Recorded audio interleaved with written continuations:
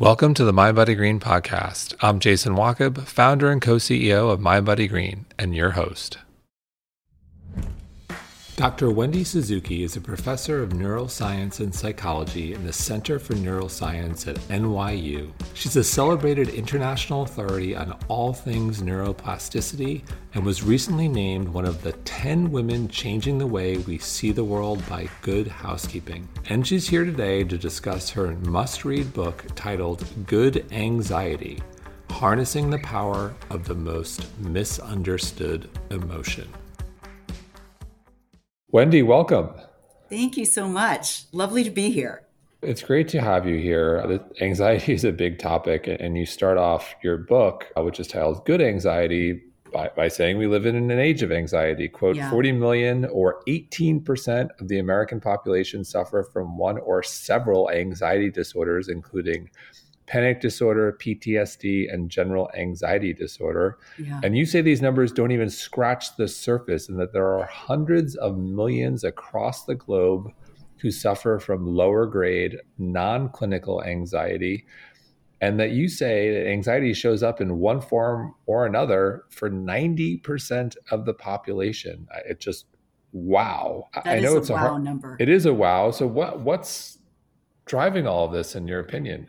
Yeah, so that came from before the pandemic, that 90% of Americans raised their hands and said, yeah, I experience anxiety during the day. So you have to imagine that it's even more than 90%. Everybody's experiencing anxiety, not necessarily the clinical level of anxiety, but what I call everyday anxiety. And I think the reason for that started even before the pandemic, because there are so many triggers that we have for scary things. The news cycle we've gone through, and we're still going through political upheavals. Even the weather report can be anxiety provoking. Social media, anxiety provoking. And that's what I noticed when I set about to choose the topic of my second book, that everybody was seeming more anxious. My students, my colleagues. At that time, to tell you the truth, I was an anxiety denier. I'm like, yeah, anxiety is a problem for others. Let me look at this from a neuroscientific perspective. And I got into it, and 90% of people were doing it. And I realized, oh my God, I have so much anxiety.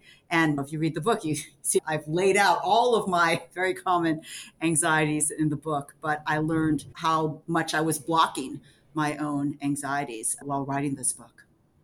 Can you distinguish between that everyday anxiety that basically the whole population experiences versus anxiety disorder? Yeah. So, I mean, the best way that I describe it is that clinical levels of anxiety, those 5 different categories that you mentioned just a few minutes ago, are really debilitating mental conditions that prevent you from working. They prevent you from having relationships.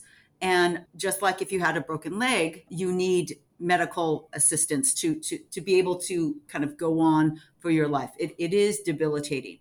And then below that is a whole range from almost debilitating to I get nervous because I have to go on the subway today, for example. So, or I get anxious going on the subway if I see people without masks on. So it's a huge range of anxiety, but I think there's no question that everybody's anxiety levels have gone up with the extra kind of pressure of COVID and the uncertainty surrounding COVID, the COVID pandemic. It seems like there's potentially a fine line with the everyday anxiety that we all experience versus crossing over to a disorder. Could you give me an example of an everyday anxiety which could potentially cross over to a disorder? Like maybe it's the example you use on the subway. Like, when does it become, oh, I'm anxious about getting on the subway, right, versus this is becoming problematic and now I'm crossing over to a disorder potentially? Like, how do we know when is this a little inconvenient versus this is maybe something I need real help? Yeah, I think one useful way to think about it is that when it feels like kind of just a chain around your neck, that going on the subway is like, oh, I hate it. I just have to grin and bear it. There's no way out of it, but I'll do it. I'll do it. And it's just uncomfortable, and it wears on you every single day. That is part of everyday anxiety. If it's so bad that you can't get on the subway and you stop being able to, use that or other forms of public transportation because it causes so much anxiety that you can't interact with it at all, that's kind of the debilitation level. So essentially you start rearranging your life. Yeah. To some degree. You stop being able to participate in your life in the ways that you're used to because of this anxiety that comes up. So the title of your book is Good Anxiety. I remember seeing the title. I said, oh, wow, this is interesting. So let's go there. What type of anxiety is good, and why is it good? Yeah. So I titled the book Good Anxiety because at its core, evolutionarily, anxiety and the underlying physiological stress response that comes with it, that butterflies in your stomach, increased heart rate, that evolved in our species to protect us. And it was, in fact, an essential form of protection for us that still works today. So the best way to think about this is imagine you're a woman 2.5 million years ago with a young child that was just born, and you're gathering food and you hear a twig crack. And it could be a lion or a tiger that's about to eat you. And so first you're scared, you have anxiety because of the sound that could indicate a potential predator. But that immediately activates this physiological stress response that gets you ready to fight or run away, the fight or flight response. It's underlined by our sympathetic nervous system, and it is protection from that. If we just said, oh, well, whatever, twig crack, whatever, you're going to die. So, and it works that way today. I translate that to, I pay attention on the street for the crazy drivers in New York. Sometimes you want to be able to jump out of the way if there's one that's crazy. And, or actually probably a better example is the bikers that don't look where they're going and you want to jump away. I've had to jump away more for bikers than for taxis, but same kind of protection. It was essential, was and is essential. It was developed for protection. I know you're saying, I could see it in your face, like, I'm not feeling protected by my anxiety. Like, so did it disappear, that protective element?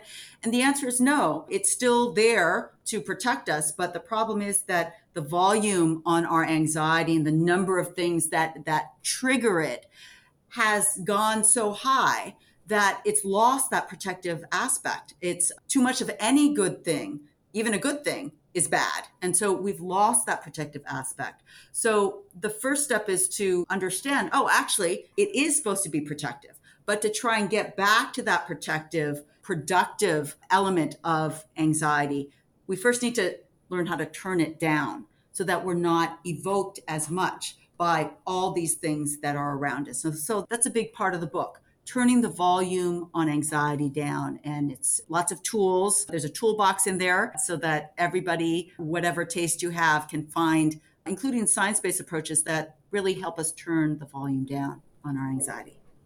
How do we cope? How do we better manage? Yeah. How do we get comfortable with or better leverage, turn our anxiety into good? So how do you think about that, whether it's coping, managing, getting comfortable with, and ultimately leveraging this anxiety that is part of our everyday life? The bikers drive me nuts, by the way, also too, especially these electric bikes. You can't see, you can't hear them, and they go down the wrong way on one-way streets and they're going on sidewalks. Fast. Oh my God, totally.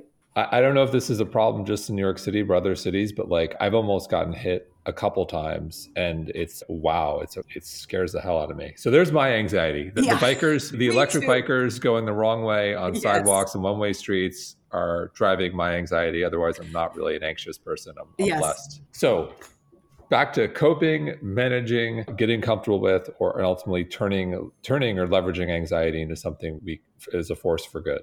Yeah. Okay. So here are my steps. Step one, turn the volume down on your anxiety so that it's not everything that's triggering you. And my top two tools to do that are tool number one, deep breathing. So if you are going into anxiety, maybe you're in an anxiety attack, you're on the subway and there's 5 people on your car with no mask on, breathe deeply. And I know you've heard this before, but here's the science, the neuroscience element that I'm going to add.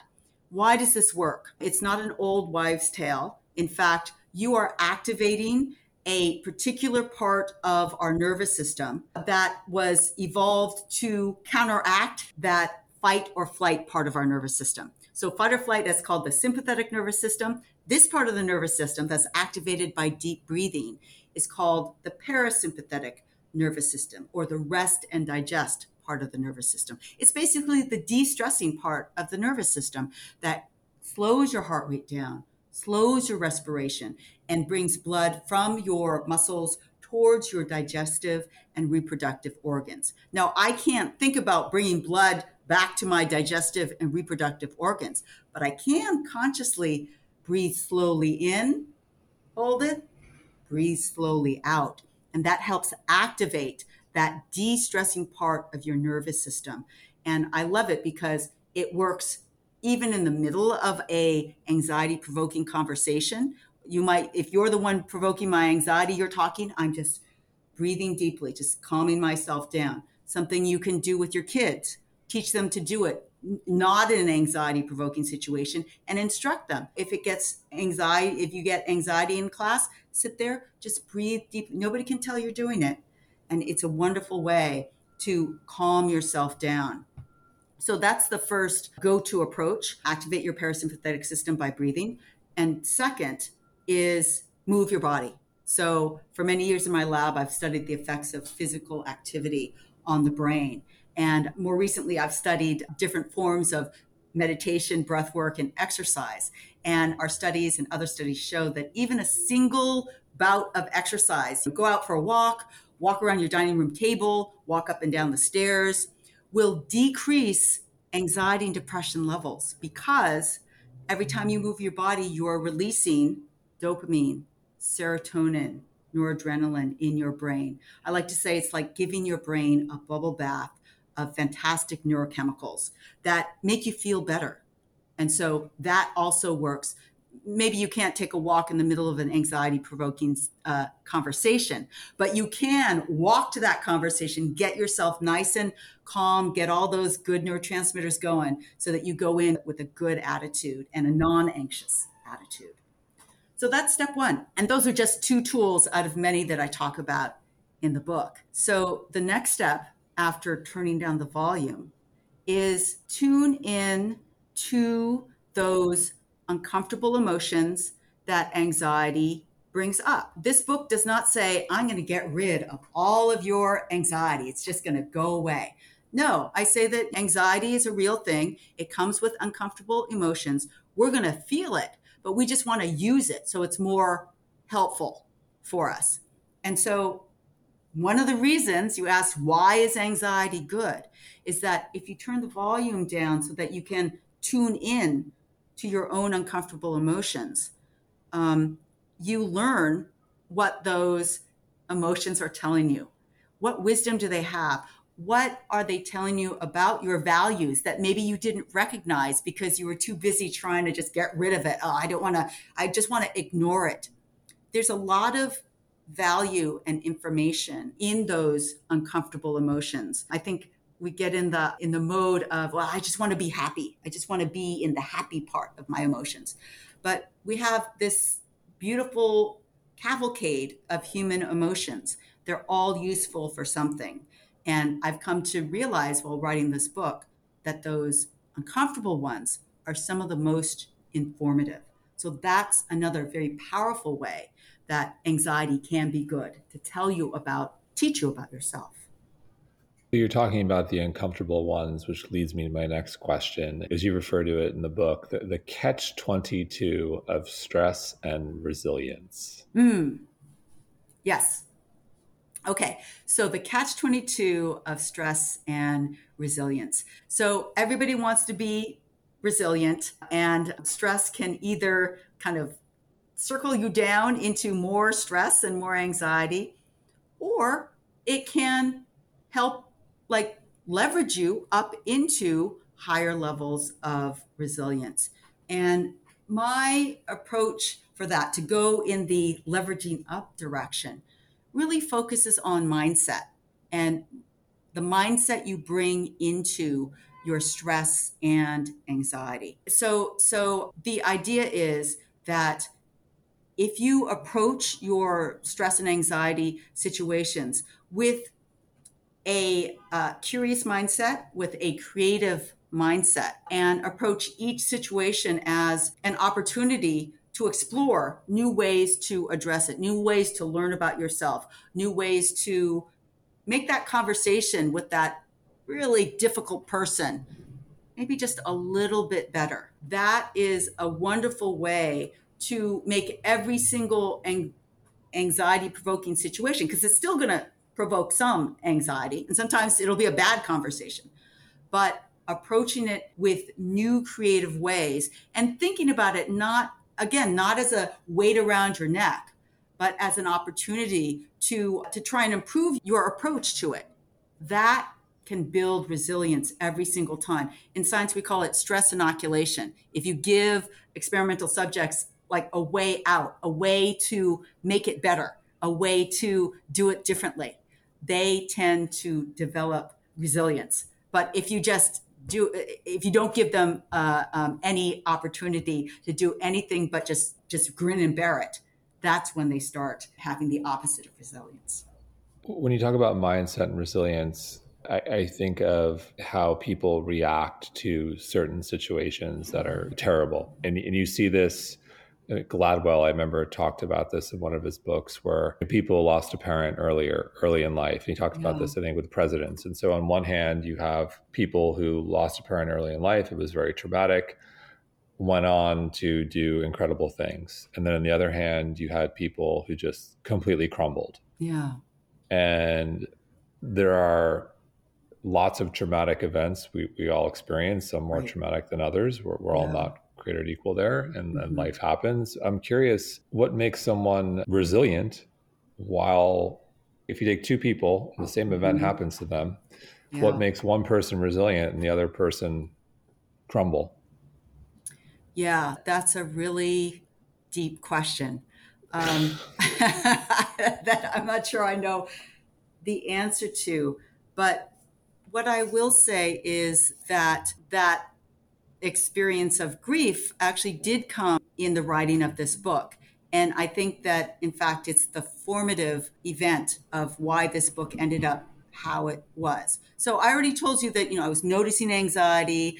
I thought I didn't have any anxiety until I started, writing about it. It's like, oh, I have a lot of anxiety. But then I experienced a tragedy in my own life. My father, and this was when I was in my late 40s, early 50s, passed away. He had dementia. He was in his 80s, so it wasn't that surprising.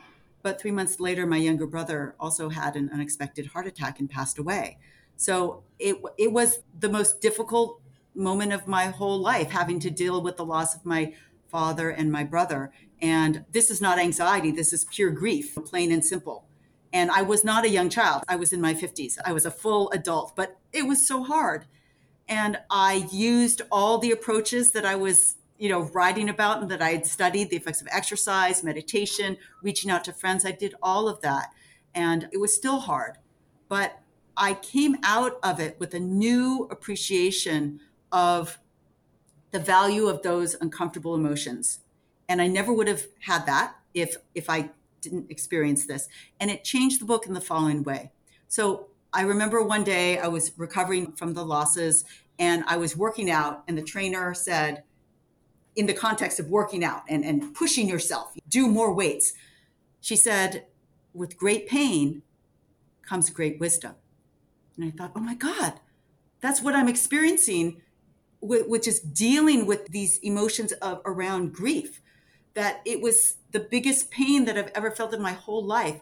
But there is wisdom that comes with, there's a wisdom of gratitude for being here. There's the wisdom of the gratitude that I extend to the people that are still here that I didn't get to extend as much as I would have wanted to my father and brother who's already passed. And because of that realization, I thought, well, anxiety is dealing with difficult emotions, not the same emotion, not grief, but difficult emotions. Fear is very difficult to deal with, worry, anger. And I asked myself, well, what wisdom could come out of those emotions? And that turned into the gifts or superpowers in the middle part of the book, the 6 gifts or superpowers. I think I needed gifts and superpowers in my life when I was writing this book. And like, I was determined there's going to be some good gifts here. And I would have dropped it if it wasn't true. But I really did realize that in thinking about it in this mindset it's really about the power of those uncomfortable emotions that we all just want to just not even feel. We don't want to go into them. I'd rather ignore them, as I did, because I was an anxiety denier. And so all of that came together to create these gifts of anxiety, which is really why I say anxiety is good. Well, thank you for sharing that. And you mentioned gratitude. Yeah. What role does gratitude play? Yeah, I think gratitude is so essential for our lives. I feel like I've been learning how to use gratitude in more and more profound ways in my life as I get older. And so, one of the profound ways that I will share with all of the listeners and the readers of the book is, what if you could have gratitude for your anxiety? What if you can be grateful for that human emotion that can protect us, that is an energy source for us, and can teach us about ourselves? I say that the most surprising thing that I learned when I wrote this book is that I found myself making friends with my own anxiety, because I realized it wasn't something just to ignore. I mean, I was like, I'm just the happy one. I don't have any anxiety. I'm always happy and energetic. But if you read the book, you'll read about all my anxieties that I've had all of my life, and they're still there. They'll be there for the rest of my life.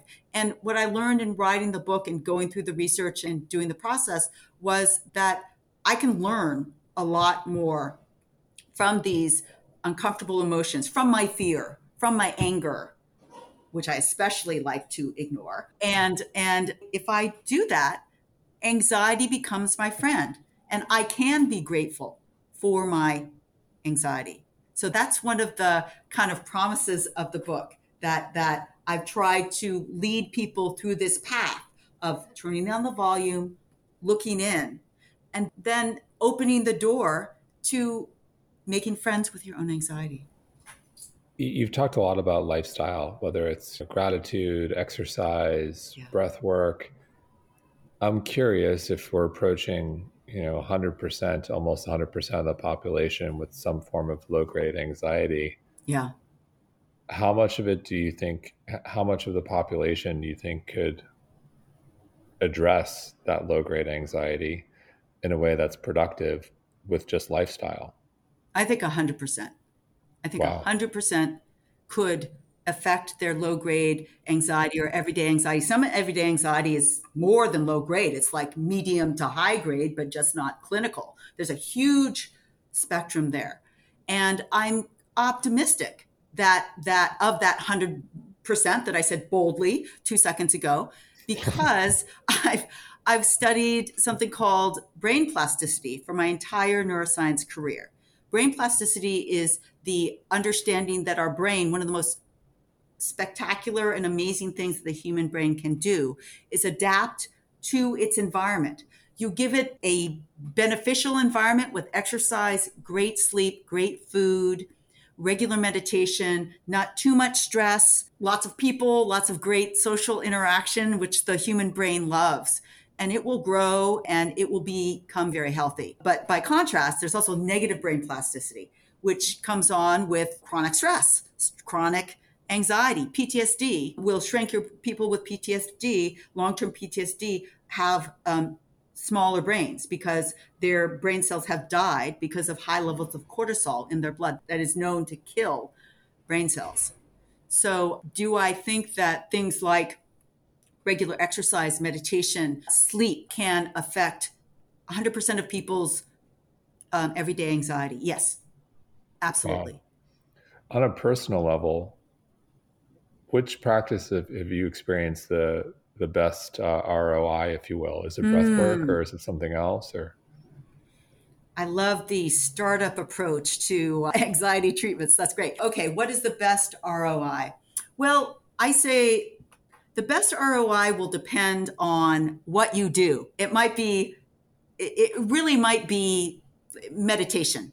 But if you're never going to meditate, then it's not going to help you. And so that's why I tried to fill the book with a wide range of tools that can help, because I know that I'm not going to force everybody to meditate today, but exercise also helps.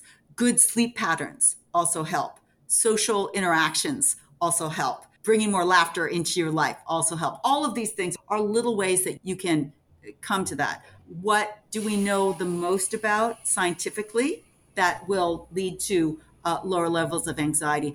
I would say that the bulk of the neuroscience research supports physical activity. That is specifically a something that can immediately and in the long term decrease your anxiety levels and your stress levels. is there a preferred type of physical activity? Is it high intensity interval Mm, training? Is it walking in nature? Is yeah. it running? Does it vary? I'm curious, what does science say? Yeah. So science has the most to say about aerobic activity, that is physical activity that increases your heart rate.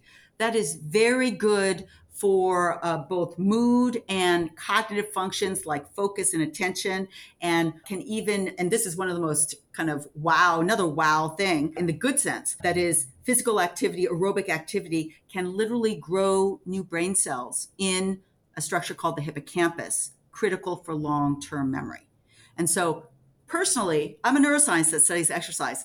That is my number one motivator that gets me up in the morning, that gets me to exercise every morning, because I want the biggest, fattest, fluffiest hippocampus that I can have, because it's very susceptible to aging and Alzheimer's disease. And I have Alzheimer's disease in my family. So I know very well I'm not going to reverse Alzheimer's if I have it in my genes, but I want the biggest, fattest hippocampus that I can get right now when I'm physically able to work out and get my heart rate up, so that it'll last as long as possible. So there's your ROI. Start moving your body, get your heart rate up so that you increase the size and the strength of your hippocampus and prefrontal cortex, so that you end life with a strong brain.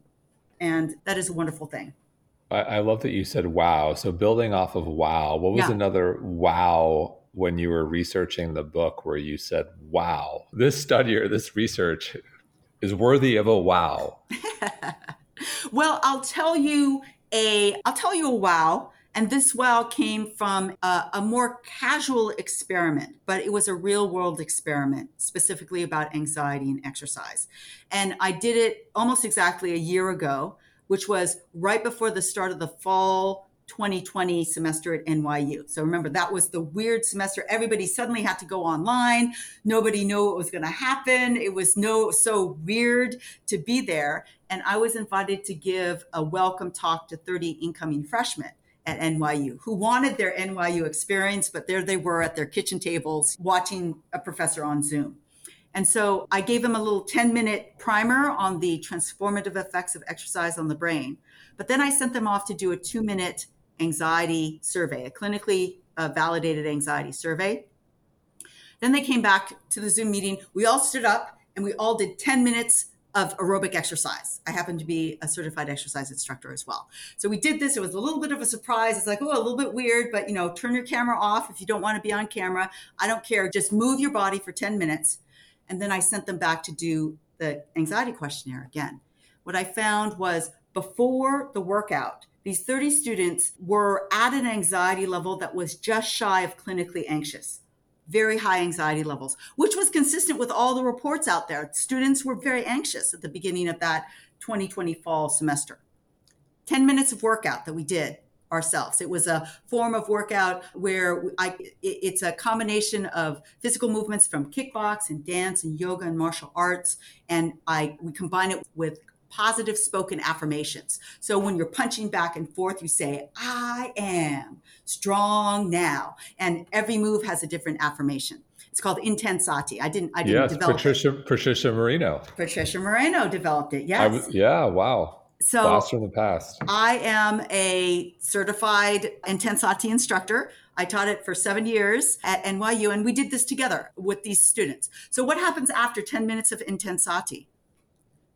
Anxiety levels went down 15 points, and we put the class, we together with our group exercise, put the class into normal anxiety range. So we took them from almost clinically anxious to normal anxiety levels. And I went, wow. I didn't know what was going to happen. So that was another. I love how the PhD neuroscientist is going a little new agey on us. And so can you talk a little, let's talk about affirmations for a moment. What does the science say? Like, that's just not any old form of aerobic exercise. That's pretty specific where there are affirmations. What does the science say there? Okay. Or does the science not there? The science isn't there. Well, so first of all, let me say that I'm not the only one to look at the effects of some sort of aerobic exercise on anxiety levels. I just did it in this classroom in a real world situation when students were really anxious. So it was kind of a unique situation. Many other studies have shown that people that are anxious can decrease their anxiety with aerobic exercise. But as you point out, I used a particular form of exercise, intensati, that combines physical movements with affirmations. Now, I've looked at this because I am a neuroscientist and I'm an intensati instructor. We do know that positive spoken words, positive affirmations can improve mood relative to non-positive, reading something neutral. So they did a well-designed, randomly controlled experiment, and positive affirmations improve mood. Great. That's not intensati, but we know that positive words can improve mood. And we also know that exercise improves mood and many other cognitive functions. And so put it together in intensati, and that suggests that we get a particularly good mood boost because we're getting the affirmation boost and the exercise boost. And we're getting cognitive improvements as well with intensati. I love it. I feel like I'm beating a dead horse on this one, but it feels like when you're talking about movement and affirmations being great for us, I think, oh man, technology, the news, social media must be the worst thing ever if we're just sitting on our couch scrolling our feed. And I know Facebook's been brutalized this week, and the cover of the Wall Street Journal every day for what's happening. It's just insane. It's terrible. But what does neuroscience say about sitting on a couch, doom scrolling on social media? Well, I think that many of the studies that they are citing in the Wall Street Journal and all of these newspapers that are kind of thrashing Facebook, and in fact, it seems that their own internal research shows that social media scrolling, particularly for, younger people and adolescents, young women, it's terrible. Yeah. It's got, as a parent, we have two little girls. They're 4 years old. They're not on social media. They're 4 and 2. But I'm just like, as a parent of this is just god awful. Yeah. So yes, I mean, I think there is a growing data, more sociological data than neuroscience data, that it causes depression, it causes anxiety, and it's not good. I get around that by only liking certain things on my feed. So I do a tea meditation, which is how I do my daily meditation, which is meditation over the brewing and drinking of tea. And you would be surprised at all of the different sites that show different teaware, teacups, tea pots, and all these people that show these wonderful videos of tea being poured in a beautiful cup. And so if I only like those, I see a lot of that on my feed, which I find very relaxing. So I guess you stay off Twitter. Yes, I do stay off Twitter. So you're talking about college students, and I think of, and I'm an entrepreneur, I think about this. It's not just students, it's performance. and performance anxiety. And Yeah. in the book, you go into performance anxiety and flow, and more specifically, how we can optimize for quote unquote flow. Could you elaborate on that one a bit? Sure, sure. So, in going through anxiety, I knew I wanted to talk about flow. And to tell you the truth, I've always been a little bit depressed by the definition of flow, because the classic definition is you're at your highest level of performance, and it's only occasionally that you might hit this vaulted idea of flow and everything goes well. And then all the research showing that anxiety kills flow. So not only am I not yo-yo ma and being able to do this, but I have anxiety, as I found writing my book on anxiety. And so I tried to redefine flow to make it more palatable and more useful for all of us that have anxiety. And so I came up with the idea of microflow. So microflow was discovered on a day that I went to a yoga class and got through the yoga class, did well, laying there in Shavasana, corpse pose. And I'm like, I am doing this pose so well. Like, nobody can do this pose better than I am doing this pose. I'm flowing in Shavasana right now. Why not? And it only lasted 2 minutes because they don't give you nearly enough time in Shavasana ever. And so I thought, oh my God, this is great. What if I apply this approach? It's like a minute, 30 seconds, whatever, something that you do well. Maybe we can tweak the definition of flow. And so that was my kind of foundational definition of microflow. But then I was like, the green smoothie that I make for myself every morning for breakfast, that is delicious. I'm really good at making that. That is a moment of flow. But then I thought, okay, well, that's not really specific for people with anxiety, because these gifts are supposed to be specific for people with anxiety. It's like why anxiety is good. And then I thought, aha, the other kind of psychological principle that is woven through the book is the principle of the negative contrast effect. So the negative contrast effect says that if you experience something really bad, like a really bad day, then that wonderful person that gives you their umbrella because you don't have one and it's raining feels even better because you had such a bad day. And that's what makes microflow a particular gift for people with anxiety, because anxiety gives you those uncomfortable negative feelings of anxiety, which is what makes those moments of microflow even sweeter. And so it becomes a particular gift or superpower for those of us that have anxiety. Interesting. So, what does a neuroscientist put in her smoothie? Oh, well, okay. It's banana, spinach, celery, green apple, ice, and a little bit of water. 5 ingredients. I got it from Martha Stewart, but she had things that I think I tweaked it a little bit. The original green goddess. Yes. She was way ahead of her time. Yeah. Then had a little bit of a detour, but we won't go into that. So, in closing, I'm curious, what science or research are you paying attention to, you think is interesting? Where do you think this conversation is going to be a year or so from now? Yeah. So I'll tell you what I'm interested in doing in my own research, which is I have turned towards the very, very practical in neuroscience, which for me means, okay, let's look at NYU students. I have hundreds of them around me at NYU. What is the minimum, most powerful activity that they can do to decrease their very high levels of anxiety?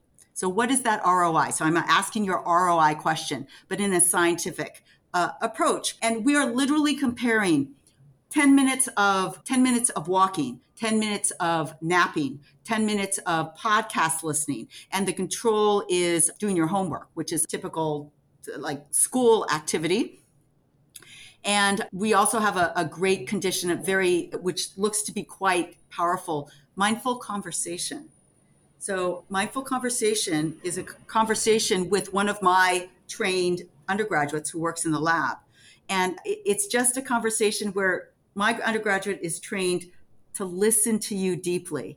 And the topic is your last most favorite vacation, a neutral topic, but one that can bring up good memories. But what we've gotten feedback on is like, oh my God, it was so nice to have a conversation where somebody really listened to me and asked questions about this experience that I found useful. And it is anxiety decreasing. So we're comparing 10-minute activities, 5-minute activities, and trying to find kind of that college student perfect, short, effective, significant decrease in anxiety levels. And so That's fascinating. I think the vacation question, could we, I think we should give our audience a little bit of homework. okay. So what does that look like if someone wants to engage and say to their friend, their partner, their significant other, just anyone like Yeah. wants to engage, like what does that look like? Talk about Oh, favorite vacation. What does that I look like? love that. I love that. It's even easier to do it with somebody that, because of course, all of these are happening with strangers. My students don't know the people that sign up for the studies. So if it's somebody that, and you choose the topic of vacation, it's just both of your instructions is to really be present, listen deeply, and be curious and ask questions and give a time limit. So our time limit is 10 minutes. Maybe you'll want 15 or 20 minutes to get through one person's whole vacation, another person's whole vacation. Favorite story from a vacation. But it really makes a difference. And you start to realize how many superficial conversations, like, okay, I need to get this from you, so let me just do that. I don't really care what you're going to tell me, but I just need this from you. And it's such a different feel, especially if you can do it live, because all of these conversations happened last year during our research year, which were all virtual. It still worked. It still had an effect on the student, because listening, it still happens over Zoom sometimes.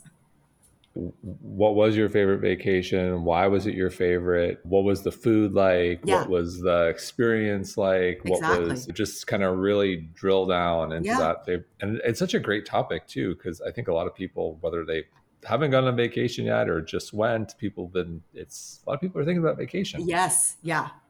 Very evocative, very evocative topic. I love it. Well, Wendy, we love the book, Good Anxiety. Thank you so much. Thank you. Fun conversation.